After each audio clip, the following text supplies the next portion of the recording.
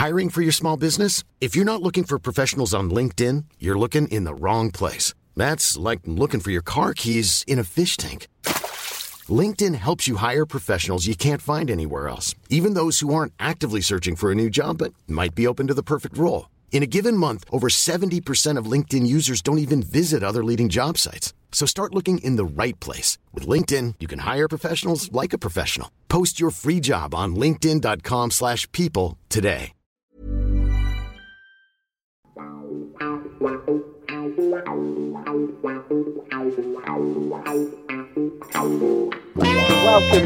Welcome to Book Corner. It's a catch up with one of my favourite authors, podcasters, journalists and writers, Mr. Gary Thacker. Guys, we've got you on here today to talk about your fantastic new book, Out of the Blue. But for people that don't realise and know who Gary Thacker is, and I can't believe that there's anybody on Book Corner that doesn't, let's just have a little bit of your background first, please. Yeah, sure, mate. Okay, so I come from Warsaw, not very far away from your good self, Paul, originally, now living in Spain. The book I'm going to talk about today will be my sixth book, including a couple of novels in there as well. I'll work a lot with these Football Times and the senior management team there, worked a lot of podcasts with them. And I also write a weekly column over here in Spain for an English language newspaper about La Liga. Fantastic. Let's just harp on to these Football Times, because I think you guys are fantastic. You've wrote so many books collectively. Who are the guys in these Football Times? I know Stu's got a new book coming out about the 1982 España 82. There's Stephen Scragg that's wrote the trilogy, and we're going to be talking about the Champions League, but when Stephen wrote it, it's the European Cup. And who's the other players? Well, there are several. Basically, the team, the whole collective is about 50 or 60 people. Right. In the senior leadership team, there's myself, Stu, and Stevie, as you mentioned. There's Aidan Williamson, Chris Weir, Josh Butler, and Will Sharp, and Paul McParlin. There's 7 or 8 of us in the senior leadership team. But as I say, the whole these Football Times sort of group is 40, 50 people. Fantastic. And you do some splendid work, produce some great podcasts, and loving the South American stuff at the moment as well. But you did touch upon, you've got a couple of novels out there. The first one was there any naming after a protest song by Joe South? Because it's the games people play. Do you know? No, the short answer is no. I don't even know the song, mate. It's a title that just came to me actually. I was writing the book, and because it's all about people sort of. I only used the phrase that people are being players sometimes, and sometimes you're being played, and sometimes you don't know the difference between the two until you find out later. So it just came to mind that the title. So no, I'm not familiar with the song, Paul, to be honest with you. And a whole new ball game is part 2. How's Sophia? And is there going to be a trilogy? Because you guys like trilogies, don't you? We certainly do. You know, I did a podcast with the guys actually about the book a few weeks ago, and they were asking me the same question. Yeah. I'd always got the idea of doing a sequel to the book because I've got the sort of continuation of the story in my head, but obviously other matters sort of taken over. So I've got the Chelsea book coming out, which we're going to talk about later, and I'm also currently working now on a book about the great Ajax teams of the early 70s who won the European Cup 3 times in the bounce, which is due out in May 2023. So I don't know, I might have a look at it then. It's got so many sort of little subplots going on in the background in my mind as to how I could develop it. So yeah, it's quite possible, mate. It's quite possible. And how was the dynamics between fiction and fact? Because you've also wrote a fact book, Cheers, Tears and Jeers, the history of England's World Cup, which hasn't been it hasn't been very good since 66. And I mean, there's an argument they only won it really in 66 because it was at home. It's true. It's a good point, mate. It's probably true as well, mate, because I don't think they're going to win it away from home in South America either before or after that.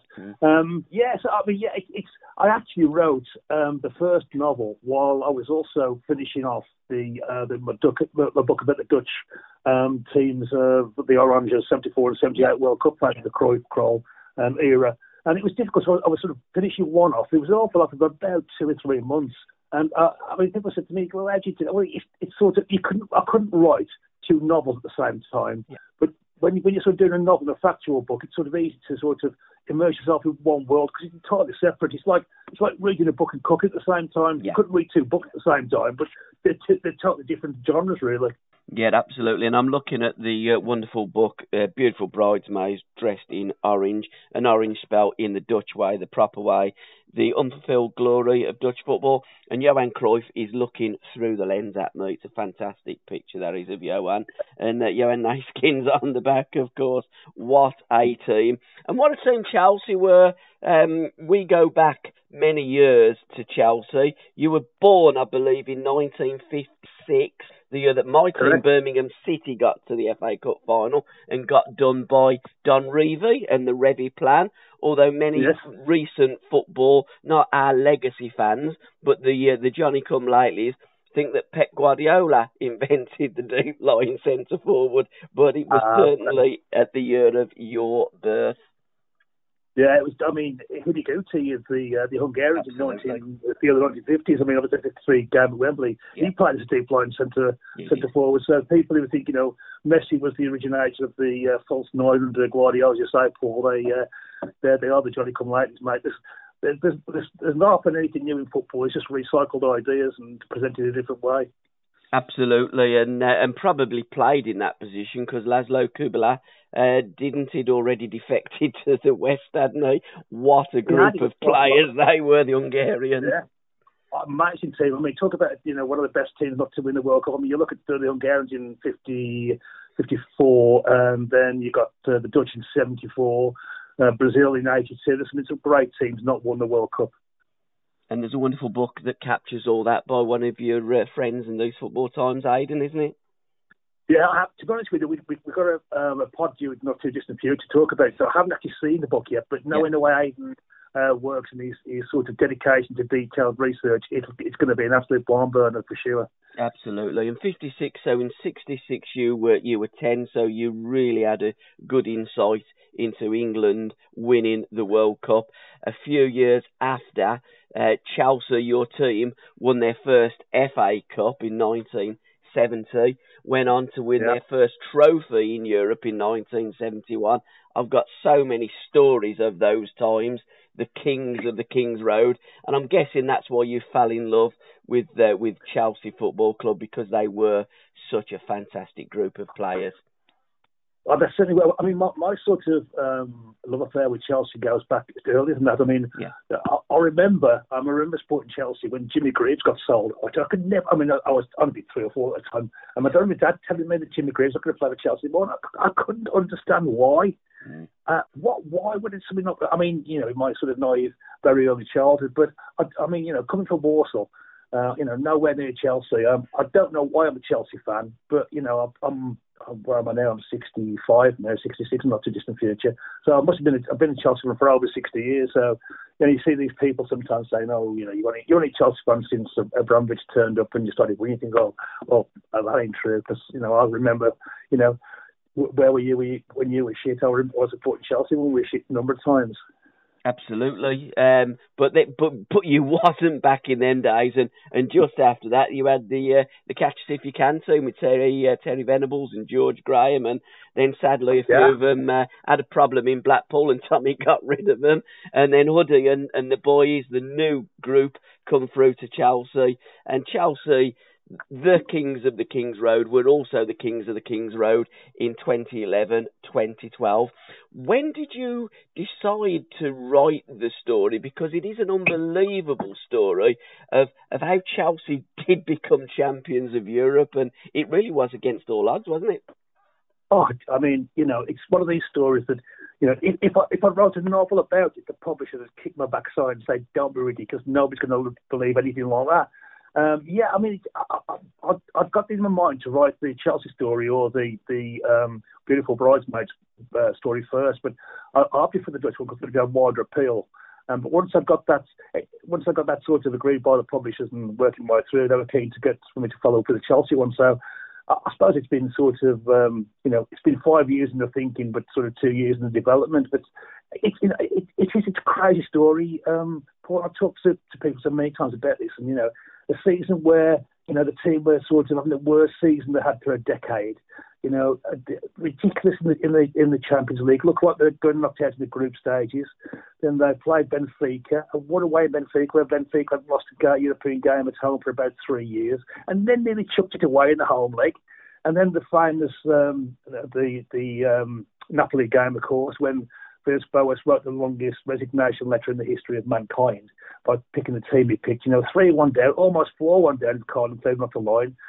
Amazingly turned that around. And then the ridiculous games against Barcelona. I mean, just absolutely crazy. And then to cap it all, to go and play Bayern Munich in their own stadium and get absolutely hammered. Another Barcelona hammering, in effect, for the entire length of the game, and then to go win it on penalties. It's the most ridiculous story when I've spoken to people in the past, I call this the most ridiculous story in the history of the European Cup, and come up with something that beats it. Nobody can. I mean, they mentioned the Man United come back in 99, Liverpool winning after looking to go in, being 3-0 down against. But that was one game. Yeah. This was 10 games. Yeah. Just absolutely crazy. And that ultimately, Gary, is the difference. Yes, it was a great comeback by Liverpool. We didn't think that they would, at 3-0 down against that fantastic AC Milan team, get back into the game, let alone win it. And Manchester United, if you actually come in on 90 minutes and saw the score at 1-0, you'd think, Rob, they've actually lost the game of football. Yeah. But to score those two late goals was phenomenal. But Chelsea, it was that hit and miss. It was that Villas-Boas even gets the sack, doesn't he? During the season, Roberto Di Matteo takes over and carries that baton, wins the FA Cup. They finish sixth in the Football League. They get quarterfinals of the League Cup and win the Champions League. It really is absolutely crackers. And I was just looking there that they beat Liverpool 2-1 in the final. And what a save, I have to say, by Peter Cech off Andy Carroll. I mean, what a goalkeeper he was. And he really played his part in the Champions League win as well, didn't he? Especially in the penalty shootout. Yeah, absolutely. I just said how remarkable the story was, and I even forgot to add in about the FA Cup, which you quite rightly put in there, mate. I mean, it must be one of the greatest saves in the history of FA Cup final, the one against Andy Carroll. But yeah, I mean, not only the penalty shootout in the final, but he also denied Messi. He didn't say the ball Messi hit the crossbar, but I've got the story in the book, and I read about what Cech said, that he was aware, because I think there's 10 games that Chelsea had played Barcelona, where Messi had featured, and he'd never scored against Chelsea. Yeah. And in this penalty, obviously, because they sort of hammered Chelsea for so long, just after half time, I think it's about 55 minutes into the game, when they get the penalty, which incidentally, Fabregas later said that he dived and Drogba hadn't touched him, but it was a big game. What can you do? Well, you can't argue with that, because what player wouldn't have done that? Yeah. But he was conscious of, and he thinks Messi was too. And he said, when he approached the ball, I decided I was not going to move. I just stood still. And in the end, because you see Messi wanted to take the kick, he looks at Cech for a while before he looks down at the ball and takes the shot. Obviously, so because Cech hadn't moved, he was going to just lift it over him, but obviously he crashed against the crossbar. So, perhaps even aside from being a great goalkeeper, and then of course he had the penalty against Robin in extra time in the final as well. So, obviously, his sort of mental attitude did us a favour as well as his goalkeeping talent. And that was another one that Drogba gave away. I mean, he was a liability, wasn't he, in Chelsea's box? It was bloody good in the other box, but in Chelsea's box, typical central striker. But again, what a player as well, wasn't he, Didier Drogba? Oh, amazing. Yeah, as you say, real proper forward tackle when defending. I mean, come back into the corners, otherwise keep out the way, guy. Get out the end of the pitch. I mean, yeah, it's amazing player for us, and not only as a sort of player, but the things he did for charity in Cote d'Ivoire, his own country, afterwards building hospitals and stopping a civil war. I mean, even outside of football, the stories about Drogba are such a legend, and I think ever since he left, Chelsea have been looking for the next Didier Drogba. They've signed so many players, so much money, and everyone sort of fell short. I mean, Chelsea buying strikers, it's been a disaster ever since Chris Sutton. Yeah, it's one of these things. I mean, Alan Hudson, who I do a regular podcast with Uddy, speaks so highly of the king of Stamford Bridge, and there's not many Peter Osgoods. Unfortunately, Ramsey and Revy didn't see the beauty in Oz, but he went to Mexico, of course, and Bobby Moore said to Alan Hudson, your mate was terrific in Mexico. Some of the stories that you heard about Ozzy, he said nothing like that, Al. He was superb. Sadly, Alf didn't play him. And, I think Ozzy had 5 England caps, but Drogba, again, one of the first foreign nationals over here to put their money to charity. I'd not really heard of that before Drogba started it. No, it's true. But just a quick word about Ozzy. Ozzy is my all-time Chelsea legend favourite. I've got a picture of Ozzy on my sort of photo shootings with standing outside his statue outside Stamford Bridge, and he just simply headed the king and I, because he was the king. He was always my favourite player. In fact, as we talk now, I'm wearing a replica Chelsea FA Cup final 1970 shirt with 9 on the back. So there you go. But yes, he should have played when we played Brazil. We needed to go late on. Honestly, I think 19 at the time had just been the league's top scorer. Yep. You need a goal. So you got Ozzy on the bench. Who do you turn to? Yeah. Fastel. I mean, a decent striker, but Ozzy was a perishing goal scorer. But Ramsey didn't like him, as you say, and Huddy's right. If he's the best player that Huddy's played with, then he must be some decent player. But go back to Drogba. He has started training many others afterwards, obviously doing the same sort of thing. I think Sadio Mane at Liverpool does a lot of similar work in Senegal. And a lot of players do, but he was probably the first to sort of set that trend, and more power to him for that, mate. And in the league, the leading scorer there was 2, Super Frank on 11. And Danny Sturridge, I didn't realise that. Danny Sturridge scored 11 goals for Chelsea that year. Frank was top scorer in all competitions with 16. Again, what a player Frank Lampard was. But, again, when he was a kid, and it was with Uncle Harry, took dog's abuse. Look at the puppy fat on him, he'll never make a footballer. But Frank Lampard got every drop of ability out of his body, didn't he? He worked his backside off. And as a manager, you can see that with Frank as well. Well, that's exactly what I said to people about when they asked me about Lampard. I think as talent goes, he was far away from being the best, the most talented midfield player. Yeah. But what he got was he grabbed every ounce of ability out of because the effort he put in. And the ridiculous stat is that, and I can't remember the exact figures, but he's either the 4th or 5th highest goal scorer in the history of the Premier League. And he isn't even a striker. He ain't even a striker, mate. He scored more goals than people such as Robbie Fowler. I think it's the Shearer, Rooney, Wright. I think Lampard scored more goals than Thierry Henry. I might be wrong, but ridiculous amount of goals for a midfield player. He's Chelsea's top goal scorer. He scored more goals than the likes of Ozzy, Kerry Dixon, Bobby Tamblyn. It's just ridiculous amount of goals he scored. And not only did he score goals, but he was a workhorse at midfield, dogged about in midfield and got back and defended as well. Amazing player. Absolutely. Villas-Boas, you referenced him about the resignation letter. He also had a row with Ashley Cole. You could hear that at Stamford Bridge as well, couldn't you? Apparently, not the floors below. Well, yeah. Apparently, I spoke to no names. A very no Patriot, a very very famous Chelsea fan, a very extremely wealthy Chelsea fan. It was at the same hotel in Naples where the club was staying before the game.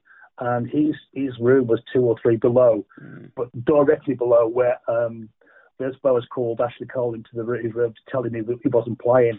And the language apparently was, this guy, talk about losing the dressing room. This guy lost the dressing room, and he posted to Timbuktu. It's just terrible situation. And in that game, bear in mind, this is it was a quarter final of the Champions League. He left on the bench Essien, Ashley Cole, Lampard, I can't remember else, Mikel. And it said that Ashley Cole wasn't fit to play because he'd had an injury against Everton a couple of games previously, and he said he wasn't fit to play. And yet, because there was an injury to Basingwa, 7 or 8 minutes into the game, Ashley Cole came up and played almost the entire game, which gives the light to the assertion that he wasn't fit to play. You see, what you do as a manager, you just say to Ashley, Ash, are you fit? Yes, Gaffer, you're playing. It's as simple as that, isn't it? You don't tell Ashley Cole that you ain't fit when Ashley Cole knows he's fit and he can play there. Yeah. And dropping Super Frank as well. You just look at some of the things that Villas-Boas done at Chelsea was quite incredible. And I think that sometimes, especially with a young manager coming from a foreign country, because he'd done okay, hadn't he? I think he went unbeaten, didn't he, when he managed over in Portugal. But the English Premier League is very, very different to the Portuguese league. And the differential in ages between senior pros at Chelsea and Villas-Boas wasn't that great. And he seemed to try and distance himself instead of working with them players. When Mourinho come in at Chelsea, he done the polar opposite, didn't he? He recognised what talent Chelsea had got and worked with them. Difference. Absolutely. Well, Villas-Boas, when he was in he'd won the league with Porto without losing a single game, and won the Europa League, or what it's called the Europa Cup in those days. But yeah, I mean, he got this when he came to Chelsea. He got the project, which was apparently it agreed with Abramovich, or so the story goes, that he was going to sort of reduce the age profile of the squad by getting rid of players such as Lampard, Drogba, Terry, Ashley Cole, Peter Cech, Essien, break this sort of player power room that's forgetting. But instead of doing it in a way that, in a more sort of gentle, evolving way, he went in, stamped his foot in the puddle and created a lot of ripples and then wonder why he got wet. Absolutely. But again, managers with experience go into situations and understand that, and I've always been of this opinion, that a team's only as good as the senior pros, and it's the senior pros that run the dress. Ryan Reynolds here from Mint Mobile. With the price of just about everything going up during inflation, we thought we'd bring our prices down. So to help us, we brought in a reverse auctioneer, which is apparently a thing. Mint Mobile Unlimited Premium Wireless. How to get 30, 30, bit to get 30, bit to get 20, 20, 20, bit to get 20, 20, bit to get 15, 15, 15, 15, just $15 a month? Sold! Give it a try at mintmobile.com/switch. $45 up front for 3 months plus taxes and fees. Promo rate for new customers for limited time. Unlimited more than 40 gigabytes per month. Slows full terms at mintmobile.com. Hiring for your small business? If you're not looking for professionals on LinkedIn, you're looking in the wrong place. That's like looking for your car keys in a fish tank. LinkedIn helps you hire professionals you can't find anywhere else, even those who aren't actively searching for a new job but might be open to the perfect role. In a given month, over 70% of LinkedIn users don't even visit other leading job sites. So start looking in the right place. With LinkedIn, you can hire professionals like a professional. Post your free job on linkedin.com/people today. Room and the manager's job therefore easy. Absolutely, but as you say about Mourinho, different approach entirely. And Mourinho, when he came into Chelsea, when he got the Chelsea job, Frank Lampard was at an England gathering, and he'd spoken to the FA about just want to go and say hello to Lampard, introduce himself. And I think Lampard had just come out of the showers, was getting sort of dressed after a training session, and he said, I'm Jose Mourinho, blah blah. I'm going to make you the best midfield player in the world. Now, whether he actually was going to do that or not, Lampard said, it made me feel 10 foot tall. This is a guy who believed in me. And that's, as you say, Paul, that's somebody who sort of goes in and acts like some kind of despot, and somebody else who understands the value of experienced players and knows that they're the guys that win you trophies. Absolutely, that's a 100% true story as well with Mourinho and Frank Lampard. Because I remember Alan Hudson telling me the same story. Good stuff. But again, Frank, that's what you do with players of Frank Lampard's ability. The FA Cup final, let's just briefly talk about the FA Cup final. And the book, is it about just the Champions League or the season as a whole? It's the season, Paul. The FA Cup's covered as well. There are a whole chapter covered to the FA Cup, yeah.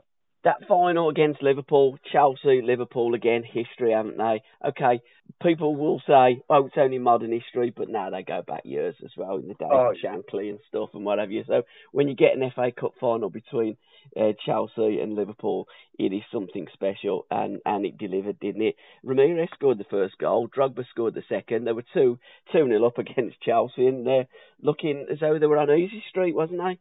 They were indeed, mate. Yeah, and Chelsea had played Liverpool 3 times that season. On the way, actually, they hadn't played them at that stage because I think the last game was before the Champions League final.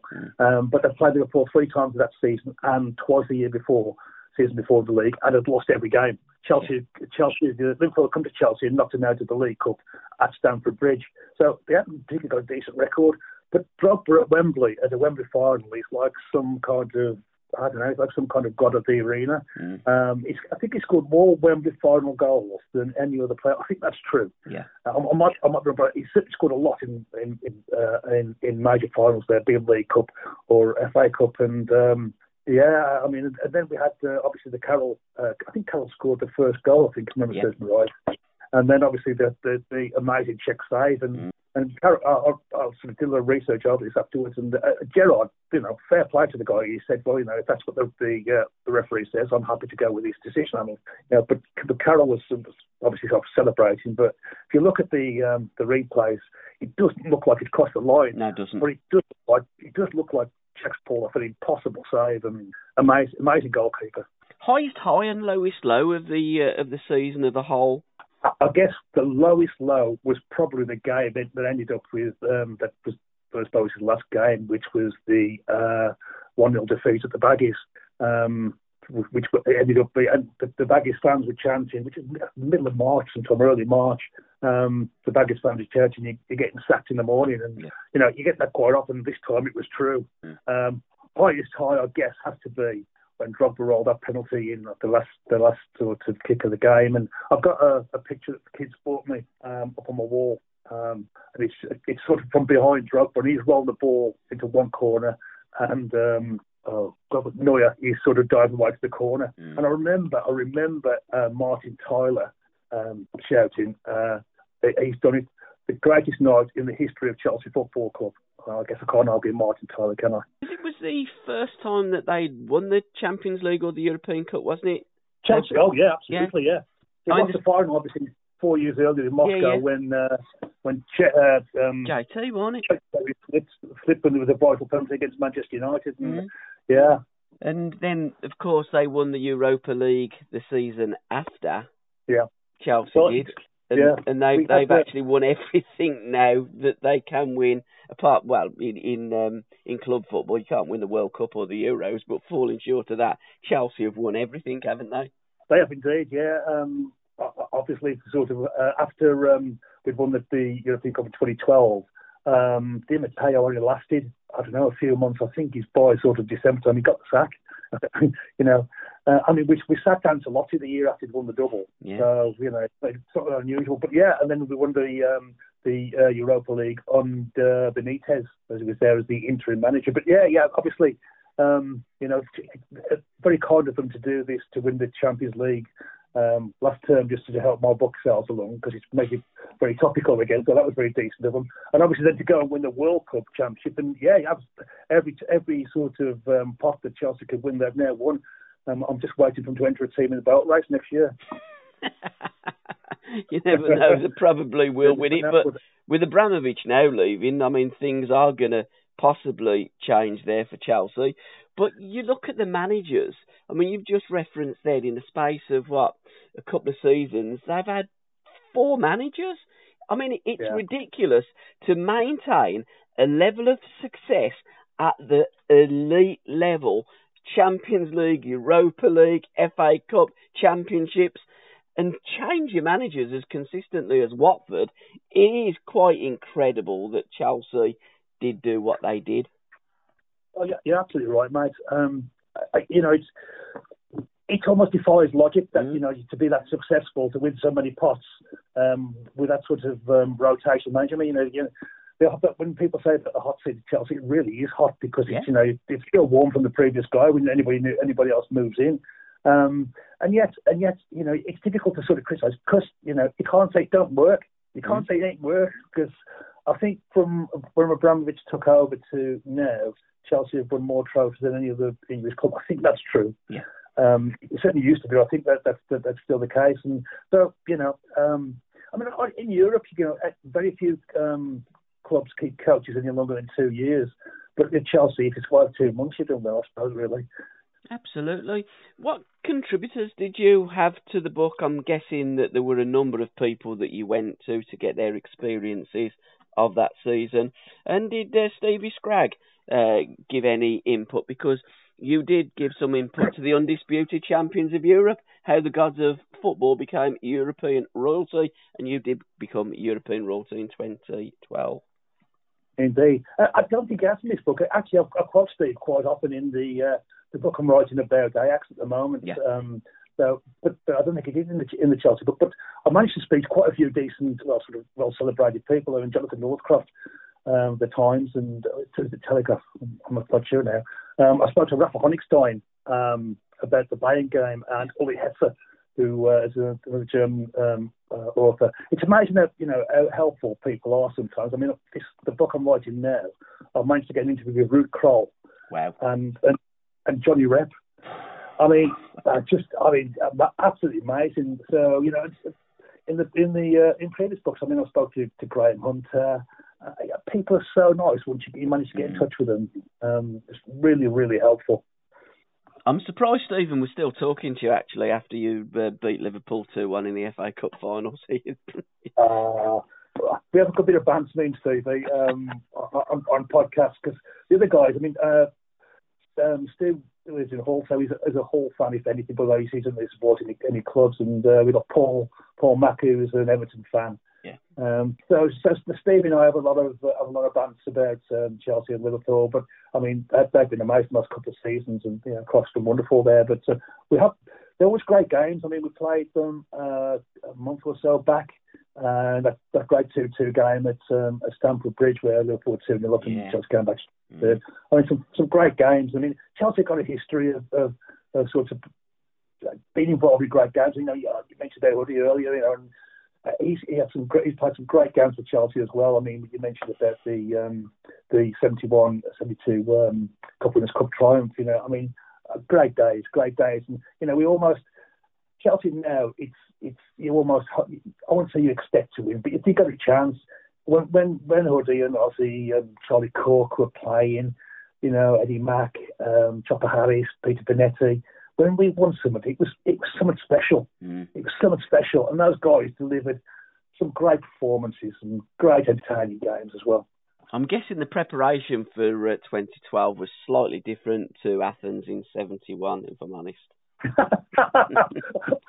Yeah, I'd guess so, mate. I don't think the journeys down to the King's Road for a couple of beers were sort of involved in the preparation that Di Matteo put together, mate. It was the Athens Hilton. Uddy had popped in there because he was walking off a dead leg, so he got a taxi up to the Athens, which going past the Athens Hilton, and he says, just drops off here. Because he's only a young kid. I think I was 19 at the time. Yeah, and I probably wouldn't go to Athens again, and it's in the Hilton. And he said, I walked through to the pool area, and he said, Paul, I seen a table. There's Osgood, Charlie Cook, Sponge, and Johnny Fennell, one of the mates. He said, I've never seen so much alcohol on a table. He said, I said to Ozzy, he said, you do realise, Oz, we didn't win last night. We're playing them tomorrow in the replay. And he says, right. Young Good, you go and have an early night because you're going to do my running and I'll score the goal. And Ozzy always delivered. But Uddy said, if the manager of Real Madrid or the coaches had gone into the Athens Hilton, they would have seen 3 Chelsea players off their nuts. And that's exactly the words Hudson used. Different with Robbie Di Matteo in 2012. But how did the players get on with Robbie? I know with Dave Sexton, there was a lot of stick, but no carrot. But what was the dynamics like with Robbie? I think the difference is that, and this is where he could succeed, where Dos Boas failed, is he was a Chelsea man. Yeah. Before, obviously, his playing career. A similar thing happened when Abraham Grant took over from Mourinho. They brought in Steve Clarke as an assistant. So there was a Chelsea sort of, it wasn't totally new, somebody from outside. Well, Dos Boas had that sort of, detachment from the club, whereas Robbie Di Matteo and the players, I think, although they call, and I sort of got a few interviews, I didn't interview them, but I've seen interviews with them which I've used in the book, where they say that, and they call Di Matteo now. They call it Robbie. Now, at the time, they called him boss. But even then, although he wasn't sort of generations apart from them. Yeah. He seemed to have earned his respect because of what he did on the pitch, rather than I think when you get a manager go to a club, any club, especially as a young manager, you've got to have some cachet about you. You've got to be able to put your medals on the table. Where you've got to have succeeded as a player or already have success as a manager on a long-term basis. And if you haven't, you've got to try. It's a difficult job to earn respect. When you look at it, it's not this no disrespect to Doncaster Rovers, but they're not going to Doncaster Rovers. You're going into a top Premier League team. You've got to be able to. You require respect, and if you don't bring that with you, you've got to earn it very, very quickly. And I think that was the advantage Di Matteo had, that he had that respect already because of things he'd done with Chelsea and trophies he'd won with Chelsea, of course. Yeah, absolutely. And the quickest goal in the Wembley final as well. What a strike that was. Absolutely. In the bar and straight in. Yeah. It was, Middlesbrough, yeah. But, the book, you've got your own Twitter feed, your own social media. You're big on that. So let's have a shout for how people can purchase the book and how they can link up with you, Gaz. And also, when does the book come out? 'Cause it's not quite out. It's out in April, isn't it? You're right, mate. It's at the 11th of April. Yeah. You can get on Twitter. I have a Twitter feed for it, as you mentioned, which is at OOTB 2012, which is out of the blue 2012. So it's at OOTB 2012. The book is available for pre-order now. It's actually, I've just looked this morning for when I was doing a bit of work on my current book, that it's currently at number 8 in the European Cup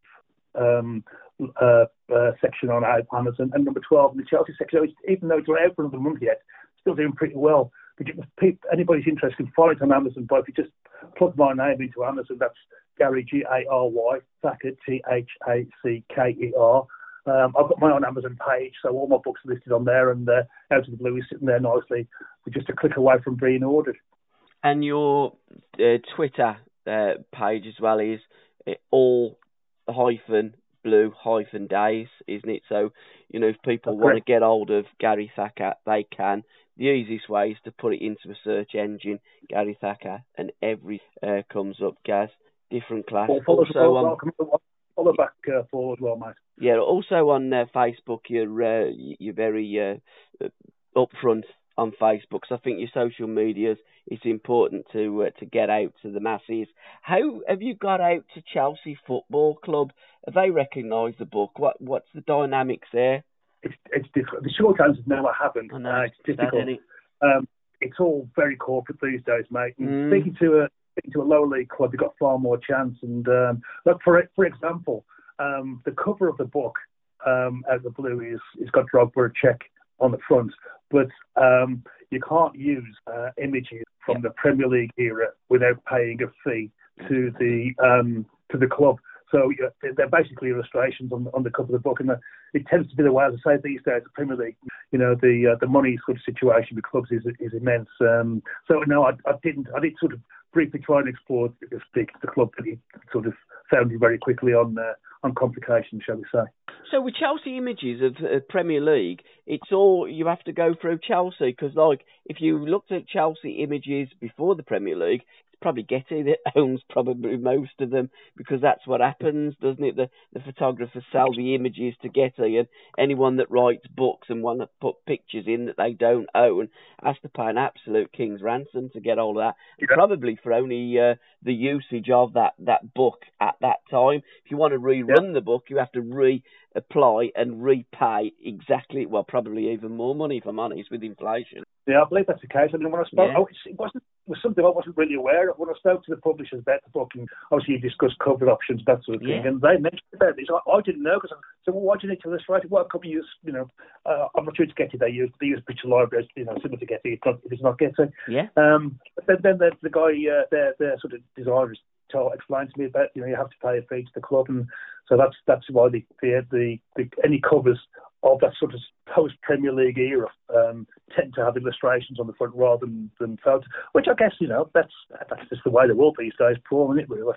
Yeah, I think it is, and I think it's sad, and I think that, with the wonderful publication that you've written about Chelsea, it's the season of 2011-2012, an iconic season. You would think that Chelsea would say, Gary, thanks for writing the book. There's a shelf at the club shop there at Stamford Bridge, and then Chelsea fans can see it on the shelves and purchase it. But in the real world, what we have to do is we have to do these podcasts, etc., put it out on social media, and hope that we get a few bites. And if we hashtag Chelsea or celery or CFC, where did celery come from? It's always something that's amazed me with Chelsea, celery.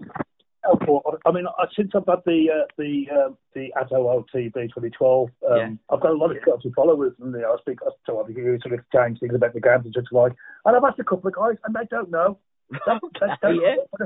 There's even this one guy who's at Blue Balls, something like that, and he's got celery in sort of range of celery spread across his Twitter profile, and I thought he's got to know, but he doesn't. So I don't know. It's fascinating.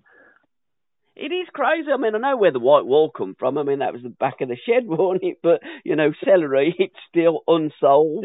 Yeah. But, one guy mentioned to me that he thought it was about the time. Do you remember when there was all this fad about taking inflatables to games, like, these inflatable bananas? Yeah, that was in Ray Varadi, wasn't it, at Man City? Correct. Yeah. Yeah, he said he thought it was came from about that sort of time, and somebody taken some in from the shop. I don't, but it seemed a bit too far-fetched, so I really don't know. I'd love to find the answer out myself, but it's a really sort of great mystery. Well, whether that's a true story or not, why spoil it, because it's fantastic, and you should always end on a good one, so we're going to end there.